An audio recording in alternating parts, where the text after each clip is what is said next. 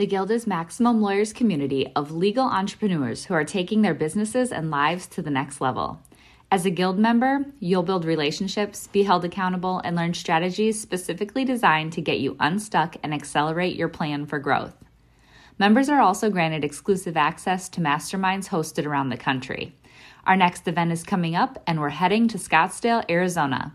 There's something truly magical about the power of these in-person connections where real-time breakthroughs happen. Picture this. You're surrounded by like-minded law firm owners tackling your business and mindset challenges together. The energy is electric, the insights are transformative, and the results are game-changing. Investing in yourself is the best decision you'll ever make. The knowledge, strategies, and breakthroughs you'll gain are priceless assets that will supercharge your practice and propel you forward. Join the Guild and secure your ticket to Scottsdale at the best possible price by visiting maxlawevents.com. Run your law firm the right way. This is the Maximum Lawyer Podcast. Your hosts, Jim Hacking and Tyson Mutrux. Let's partner up and maximize your firm. Welcome to the show. Welcome back to the Maximum Lawyer Podcast. I'm Jim Hacking. And I'm Tyson Mutrux. What's up, Jimmy? Oh, Tyson, I'm really excited about our guest today. He's someone that I've chatted with off and on over the years. I think he's a great lawyer and a great leader in the small firm space. I want to introduce him to you. His name's Marshall Lichty, and he is a consultant and lawyer, and he focuses on lawyers, small business owners, and law firms that are run by or populated by people with ADHD. He's got a great podcast on that topic called JDHD. Marshall, welcome to the show. Hey, thanks, guys. It's really great to be here, and I feel I'm in the presence of greatness. You guys are the OG. I love it. Well, I'm just excited to have you on. Honestly, this is really cool. Tell us about your story though. Like, how did you get to where you are now? Like, there's more to what you're doing right now. So tell us how you got to where you are now. Yeah, I'll try to be brief because it's a little bit boring and it sounds in a lot of ways a lot like. Tell us the full story. Let's hear it. I mean, so I was I'm a Minnesota kid, born and bred, and I went to school at a small liberal arts college in Minnesota. I was an athlete, and at first I was a physics and comp sci major.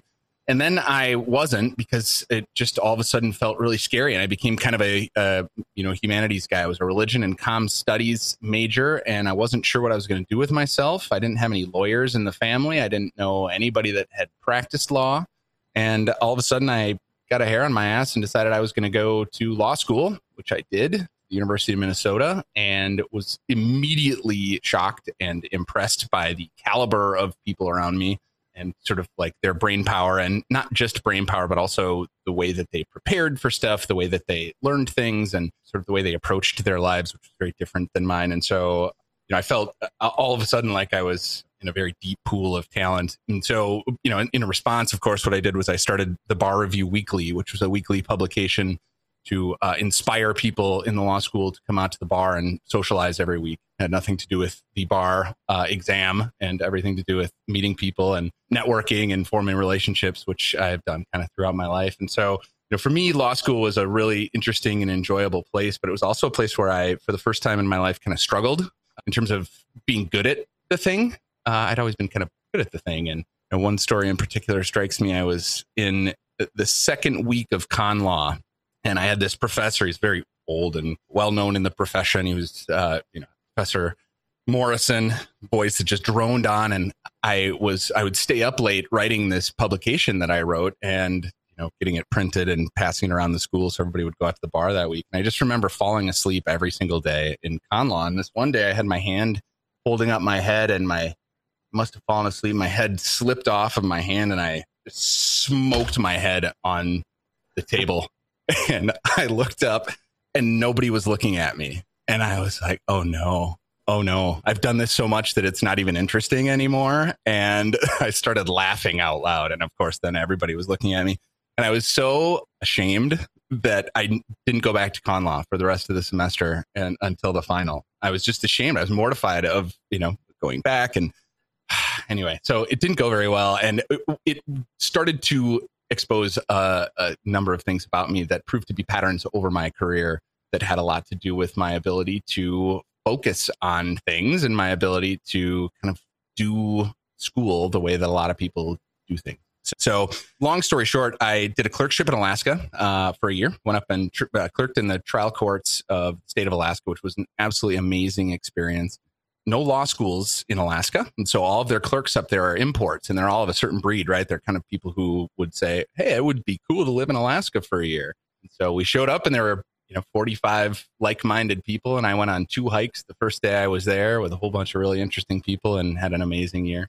And then I came back to what is I think a relatively normal-ish path. So I worked for a mid-sized firm in Minneapolis, which in Minneapolis means about 80 lawyers. We did insurance defense work, and I was a med-mal lawyer. I did a lot of med-mal defense work. I thought it was fine.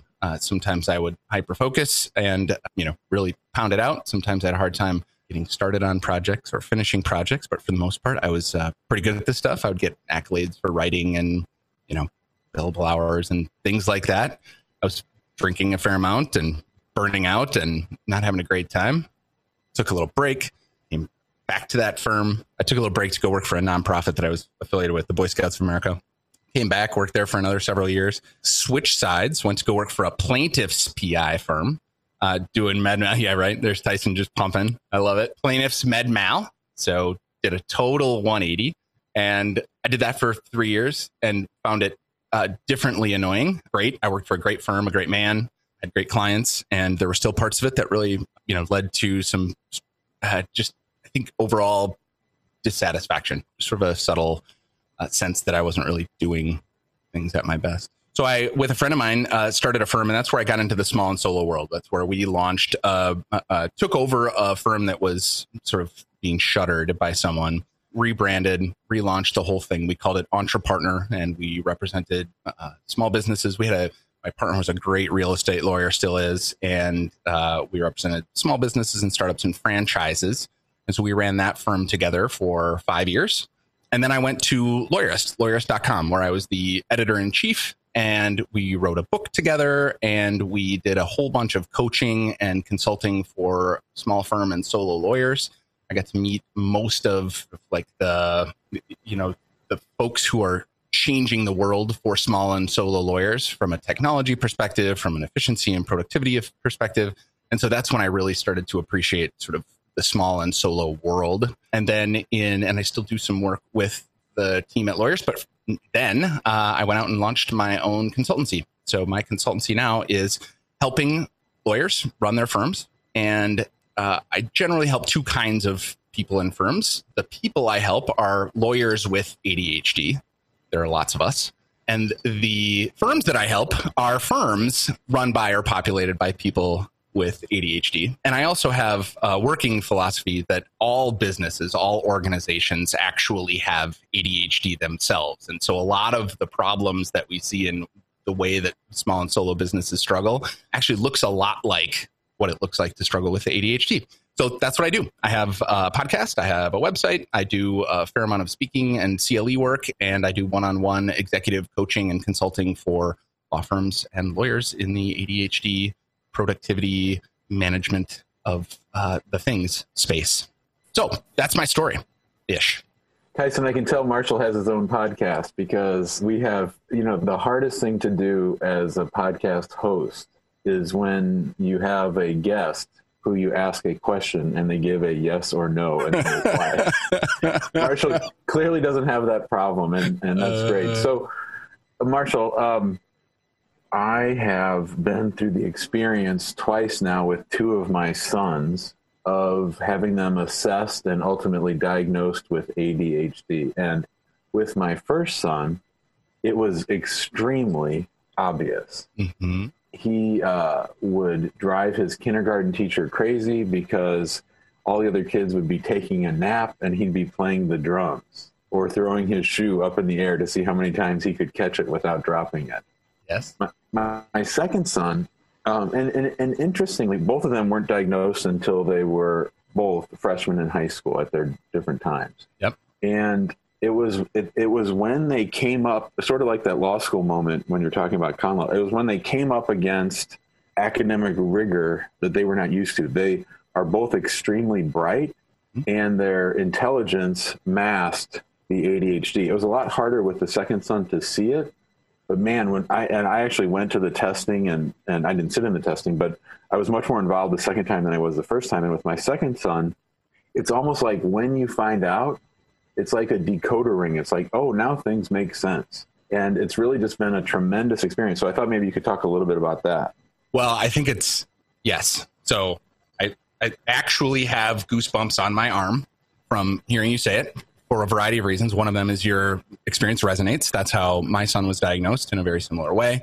You talk about a decoder ring, which I think is just a beautiful segue, not just to the conversation we had before we hit record, which was that, Lego Batman, the movie, is extraordinary, but also that I try to take an approach to ADHD that is almost relentlessly positive. I think the cliche that X thing is a superpower is a thing is a little bit overcooked, but broadly speaking, I believe that ADHD brings with it an extraordinary set of strengths that will serve lawyers in particular really, really well. And when you talk about a decoder ring, that has been my experience with being diagnosed as ADHD. So I was diagnosed when I was, an adult, a grown-ass man.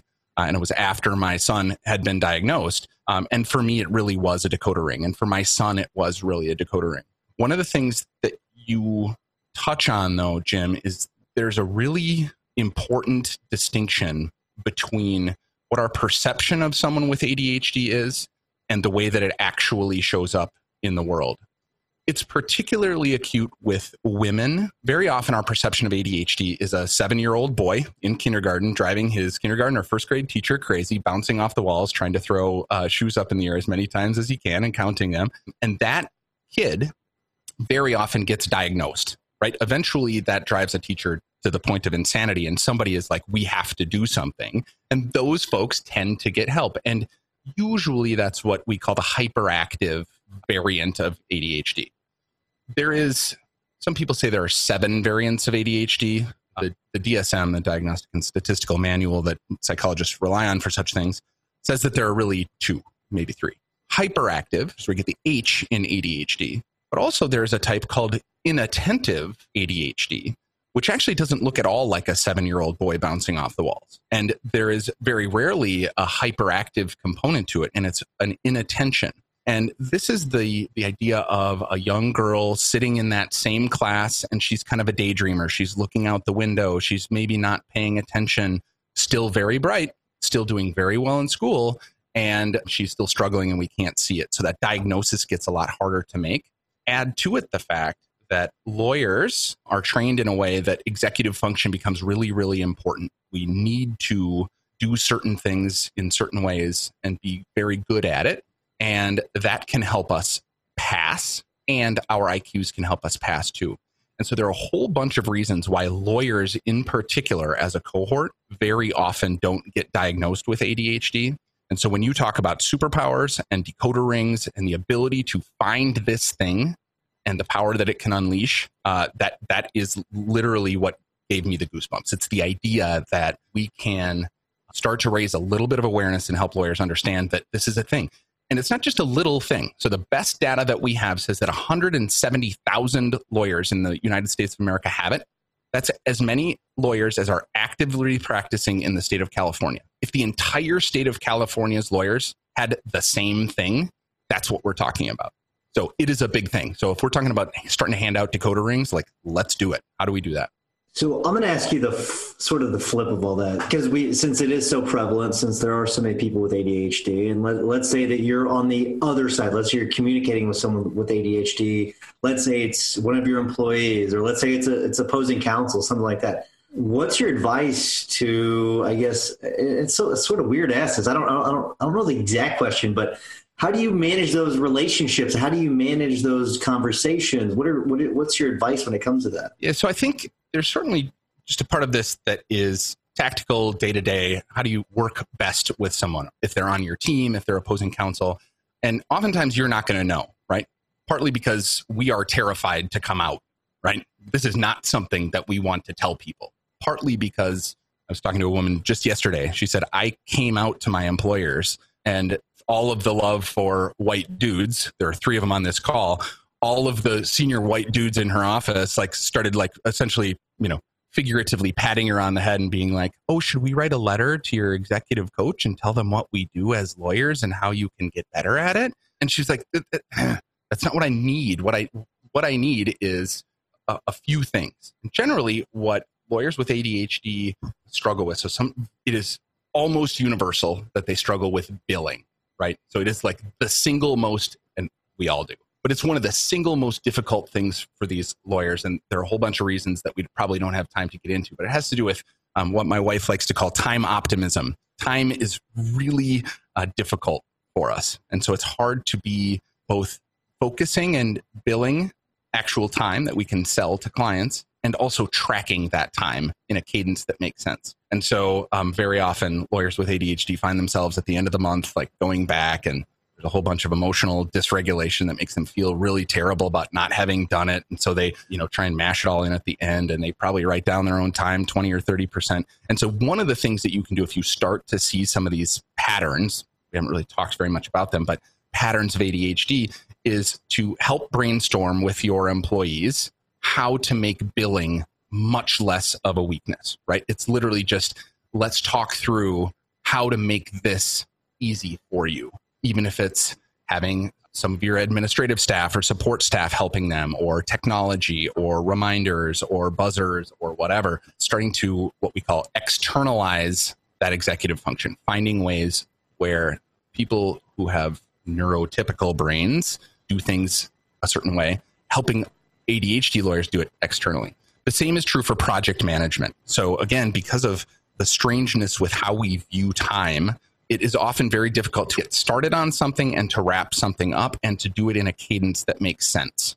And so very often, these are people who could really benefit from help in project management. So in my view, lawyering is just project management. This is an expertise that people in all parts of the economy have. There are companies that have just project management experts. When lawyers get interested in project management and they really learn it as a skill, as an expertise, there are so many skills in there that help lawyers with ADHD to plan tasks, project the amount of time it's going to take, and then block time to do those tasks in a timely way. Those are 2 things that really help. So if you are assigning something to someone with ADHD, try to be as clear as you can about not just let's do the Johnson memo, but we have the Johnson hearing. In order for us to do the Johnson hearing, let's walk it back. What needs to happen from here to here to here to here?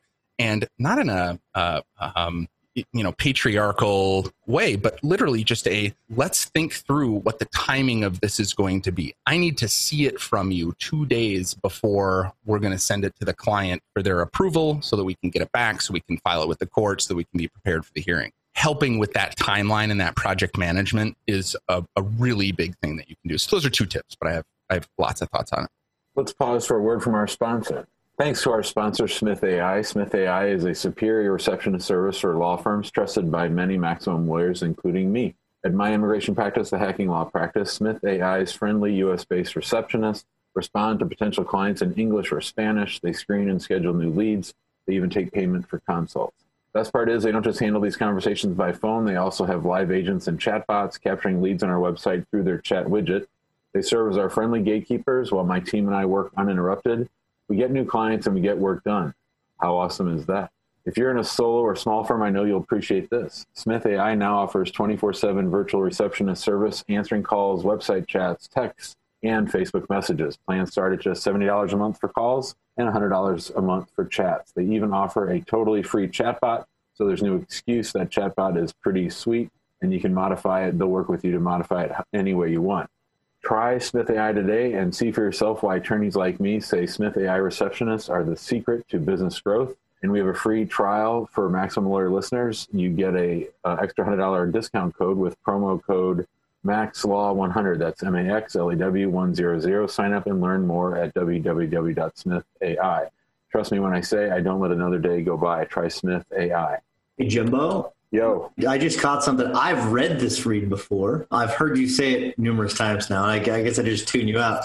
But I caught the part about the Facebook message. Like Facebook Messenger? Like, have you ever dealt with that? That seems. Oh yeah, it's all built out. Yeah, for sure. That's nice. That's pretty sweet. Real nice. Yeah. It's a Messenger these days. Okay, cool. All right, Marshall. So the first time I really thought about adults having ADHD, like I guess I thought that for kids it went away, or went away when kids hit puberty or something. I don't know.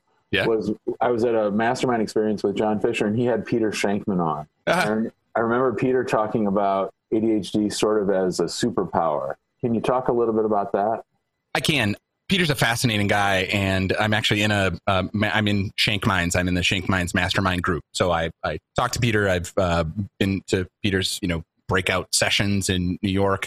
We are in his Slack group, and Peter is a really, really interesting and spectacular guy. He does not take medication. And part of the reason he doesn't take medication is because he wants his superpowers on full display. And so Peter's particular brand of superpower is that guy can connect with anybody in the room. He is a creative beyond creative, right? When he hears about a problem, the way his brain works is to take a view of it that not very many people take that same view.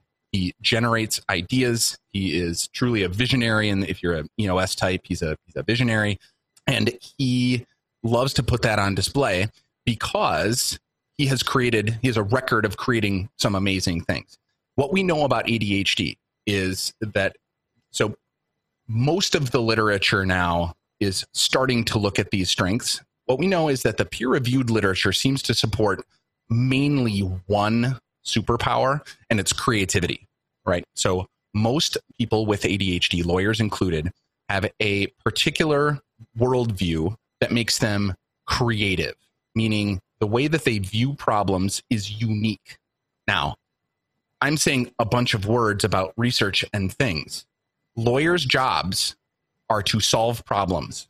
There is someone on the other side of that problem that is trying to win it for their client or solve it their way. And these are problems that get reviewed and considered and practiced and thought about. And in a lot of ways, our business is very conservative in that way. We do it over and over again. We rely on precedent. We think about the way that that problem has been handled before. We think about the way that the business has been run before. What lawyers with ADHD do, this is where the medical literature makes it clear, is we think about it in a different way. That is why entrepreneurs are very, very often associated with ADHD. There's a world famous doctor named Ned Hallowell, who I was very fortunate to interview on my podcast. And Dr. Hallowell, for a long time, was advocating rather like aggressively within the psychiatric community to not call it ADHD, which is a horrible misnomer, but instead to call it the entrepreneur's trait. Literally to call this, instead of a disorder, the entrepreneur's trait. It is a trait that when you think about some of the best and brightest minds that our humanity has ever known, this trait shows up, and the things that make it awesome show up.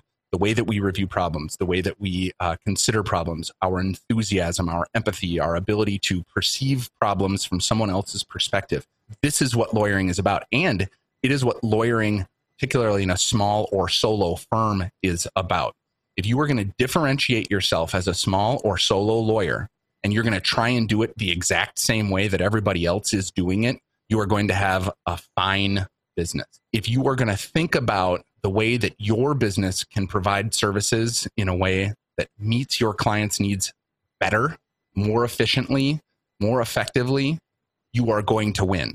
And what ADHD lawyers have is the ability to think about what that would look like. Now, do they have potential to stumble when it comes to implementing those ideas? Sure, right? There are a whole bunch of reasons that we all stumble on things like that. ADHD lawyers in particular sometimes need help implementing. But if you are a law firm and you happen to be sitting on this gold mine of an ADHD lawyer on your team, whether it's in the CEO's seat or in a brand new associate seat or even among your staff, these are people who, when you bring them a problem, the answers that you get, the energy that you find, the willingness to do research, the willingness to consider different perspectives is going to knock your socks off. And if you are trying to make incremental change in your business, these are great people to be helping you think about that. The other thing that we know is that people with ADHD tend to have what I call grit, right? So there's a I don't even really know what it means. It's something like perseverance. It's something like the ability to get back up after you get knocked down. It's something like that.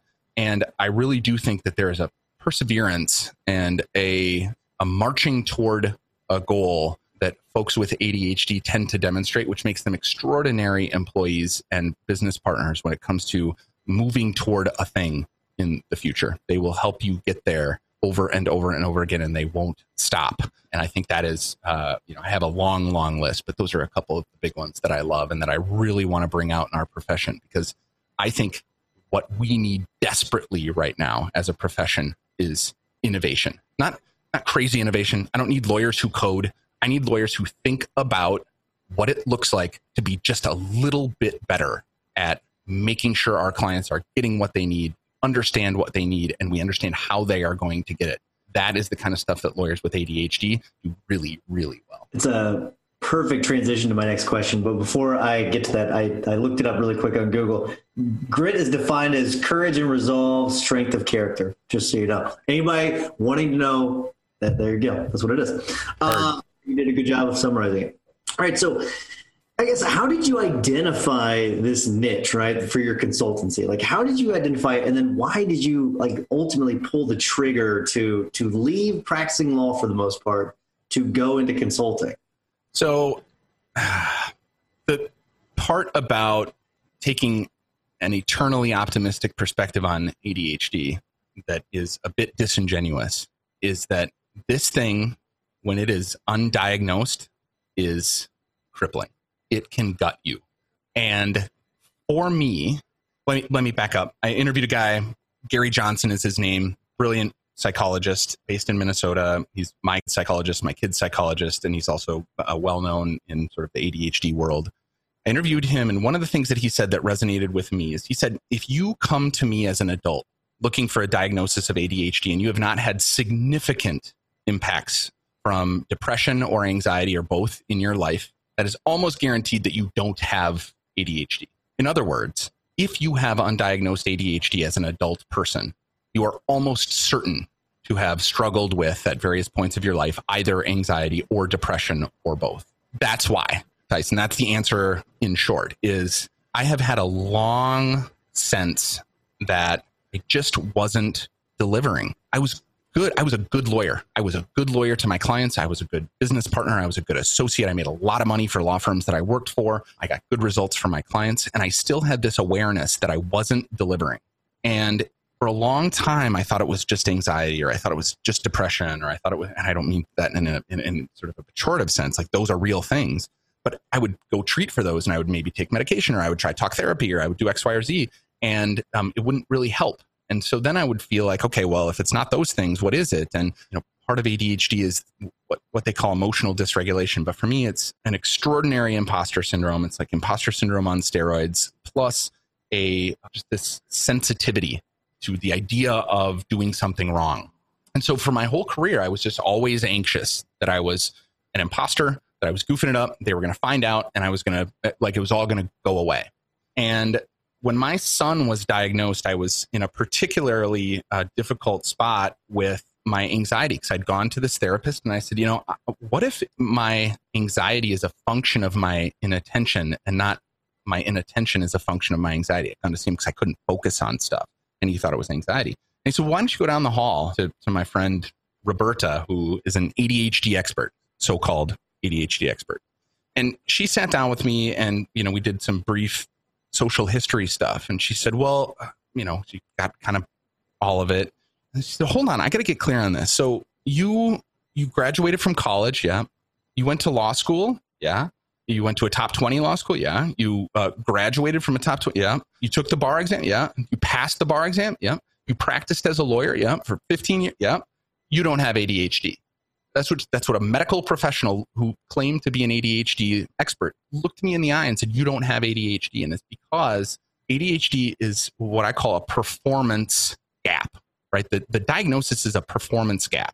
If you are somebody who is performing normally in a law firm, that might be because you are a normal performer, an average performer, or it might be that you are someone who is extraordinary talents that aren't being realized. And so you look to be perfectly adequate, but if we could unlock something, maybe there's something greater that could happen. For the person with ADHD, they always feel like the performance is lagging their potential. And so for me, that's how it felt very much throughout my career. And so when my son was diagnosed, first of all, he looked my son in the eye and he said, "You and I, Everett, we don't do bored very well." That was how he summed it up to my then 7-year-old son. "We don't do bored very well." And I said, okay. I heard him talking more about it. And later he said to my wife and I, he said, "Listen, we know that about 88% of ADHD diagnoses come from a genetic foundation. The odds are that one of you has ADHD." And he looked at my wife and he goes, "I don't think it's you, but does it resonate with anybody in this room? Anything that I've been talking about?" And we're both like looking, nodding. And so anyway, I got diagnosed. And as I was diagnosed as an adult who had struggled throughout my career as a lawyer, the first thing that I did was I went out and I looked for support, a community for people like me. That's what I love about Maximum Lawyer, right? Like there is a certain person who finds Maximum Lawyer brilliant and they are your crew and they land there and they look around and they say, "This is what I need." They look at the world the way I do. They struggle the way I do. They solve problems the way I do. And when we are together as a group, we all find an extraordinary amount of support in that. And it's only good things. So I looked around for that as a lawyer with ADHD and it literally did not exist. It was not out there. There was one woman on the East Coast who I love. Her name is Casey Dixon. She is not a lawyer, but she's a coach. She's a trained and like all the way certified coach. She's brilliant. And part of her business is to support professors and doctors and lawyers with ADHD. But apart from Casey Dixon, there is not a person on the planet who helps lawyers with ADHD be better at being lawyers with ADHD or being lawyers, period.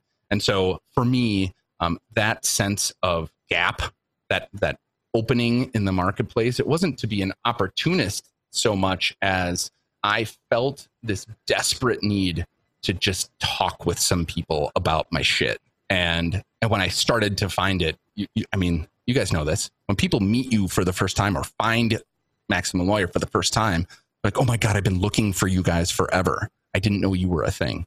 And when people, like I have had tearful phone calls from people all over the world that will just like, because I put my cell phone everywhere. Like everybody has my cell phone. If you just do if you're medium adequate at using a Bing search, you can find my cell phone. And so like they'll call me. And like I literally had a woman from Guam call me and she was like a mess. Like I have literally never felt like I have been talked to until I read your about page. I was like, okay, I hear you. I'm like, I see you. So that's why. And for whatever reason, that sense that I had was spot on, because now when people find it, they know they've had this ambient awareness for a long time that something was cooking back there. And when they find out and can put words to it, it's hugely powerful. So I appreciate everything you're saying. And I think you're doing the Lord's work in many, many ways. And you're giving relief to a lot of people. And I respect and honor that. So I was interested in the connection that you made between ADHD and entrepreneurs, because I've been in strategic coach for 3 years, and they use this personality test called the Colby Index. Mm-hmm. And on the Colby Index, I'm a 10 quick start and a 3 follow through, right? And so when I got to strategic coach and I was around these other people, like Dan Sullivan, the founder of strategic coach, is a 10 quick start. It's very rare to be a 10 quick start. So everyone's like, "Ooh, you're a 10 quick start." But just having a place to be where I could just be myself and didn't feel like I had to explain myself or quote unquote work on my weaknesses. I mean, that was just a great thing. So I really appreciate what you said. Now, I'm also in a curious place where 2 of my sons, as I mentioned, have been diagnosed with ADHD, and I just turned 50, and part of me thinks that I've had ADHD because, interestingly, I hit the exact same wall that they did freshman year of high school. We've all hit it the exact same year, but there's this reluctance that I have, Marshall, to actually look at it, right? To actually, I'm 50. I'm heading towards the end of my career. I don't really need to dig in that deeply. And I'm a pretty introspective guy, but part of me has this resistance that just doesn't want to look at it. So what advice would you have for me or anyone who's listening who feels the same way?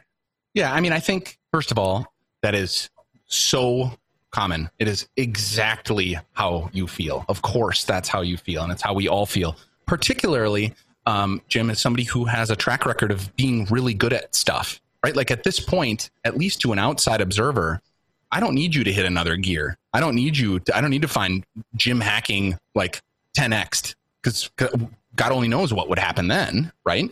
And I'm not saying that you are struggling from a performance gap like we had talked about earlier. What I think is even more important about this is for many people, they're also afraid of what it would mean if they were, right? So for an associate in a law firm to discover that he or she is ADHD, now what? Now do I disclose? Do I not disclose? Does this change everything? Do I take medications? Am I going to look like a drug seeker if I go to my general practitioner and say, I think I have ADHD, I need Ritalin? Like there are a whole bunch of reasons that people resist that kind of thing.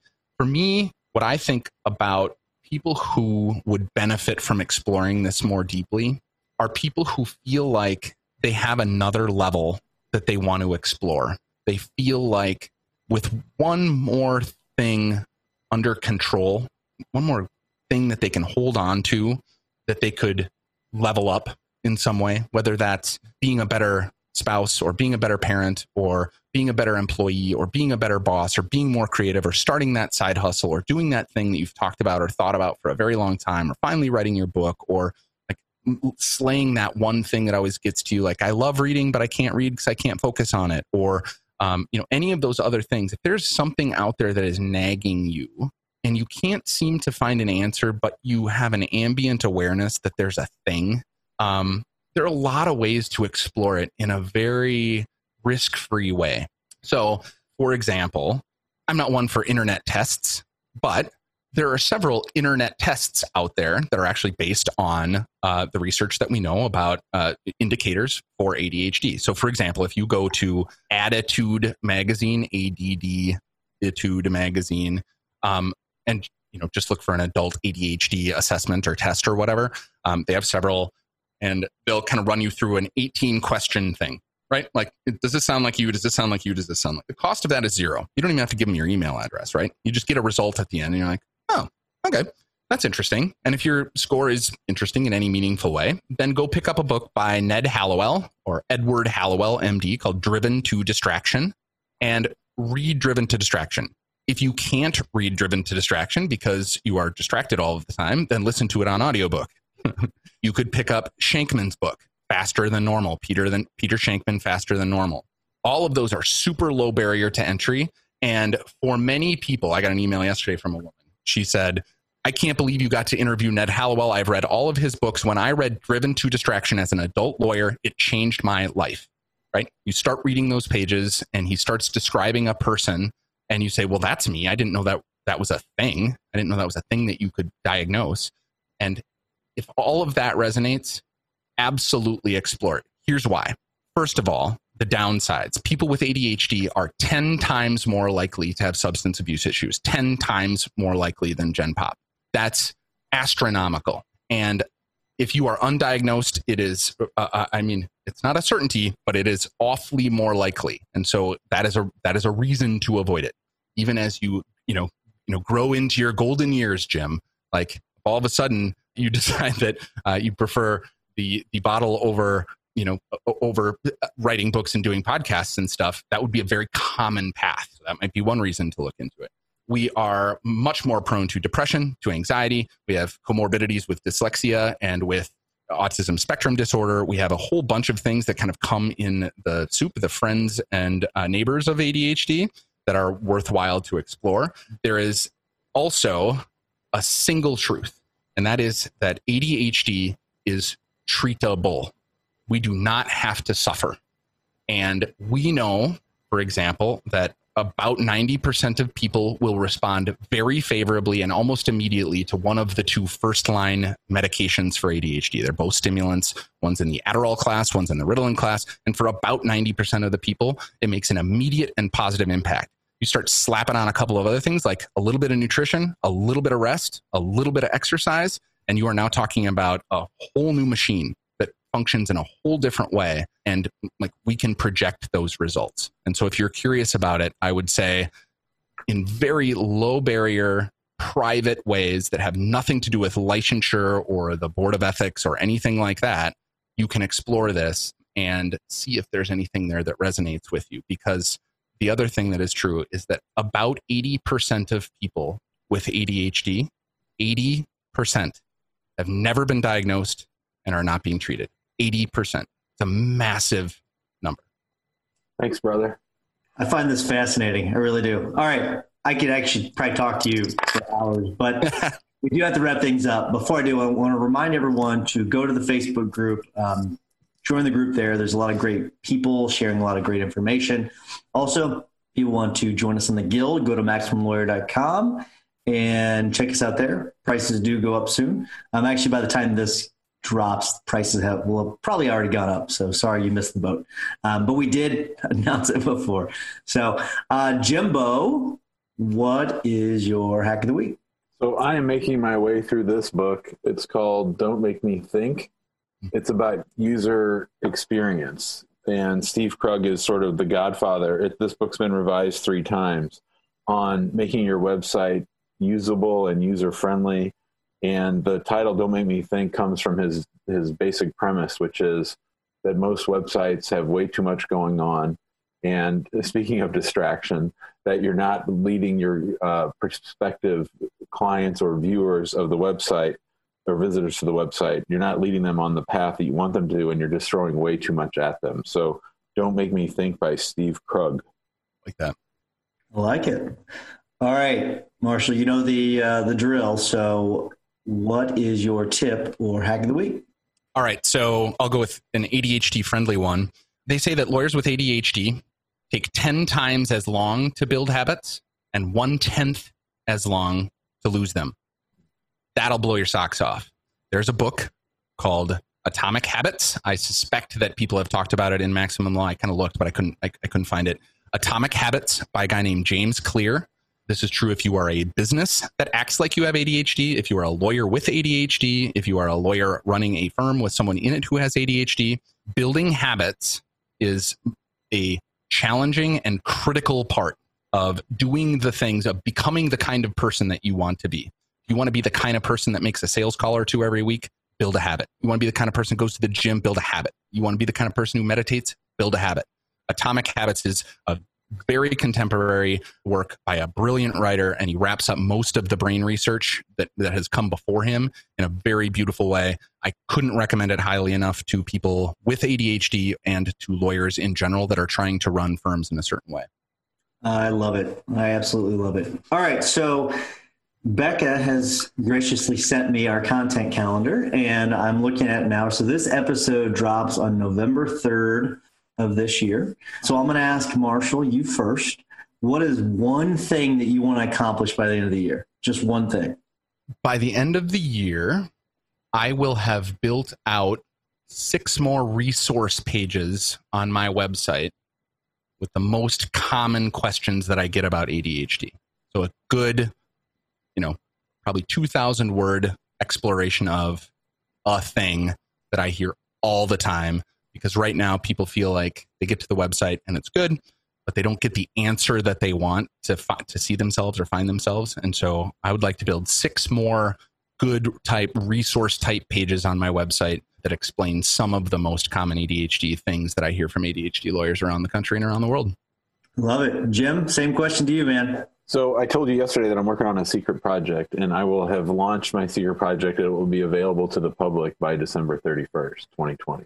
Very cool. I like it. Ooh. I like it. All right. So my one thing is actually 100 things. I'm going to record 100 more videos by the end of the year. So that is my one thing. And so my tip is whenever this drops, you've got 2 months. Okay. Pick one thing, pick a goal, and hit that by the end of the year. Finish strong, because sometimes what happens during the holidays is we start to slow things down.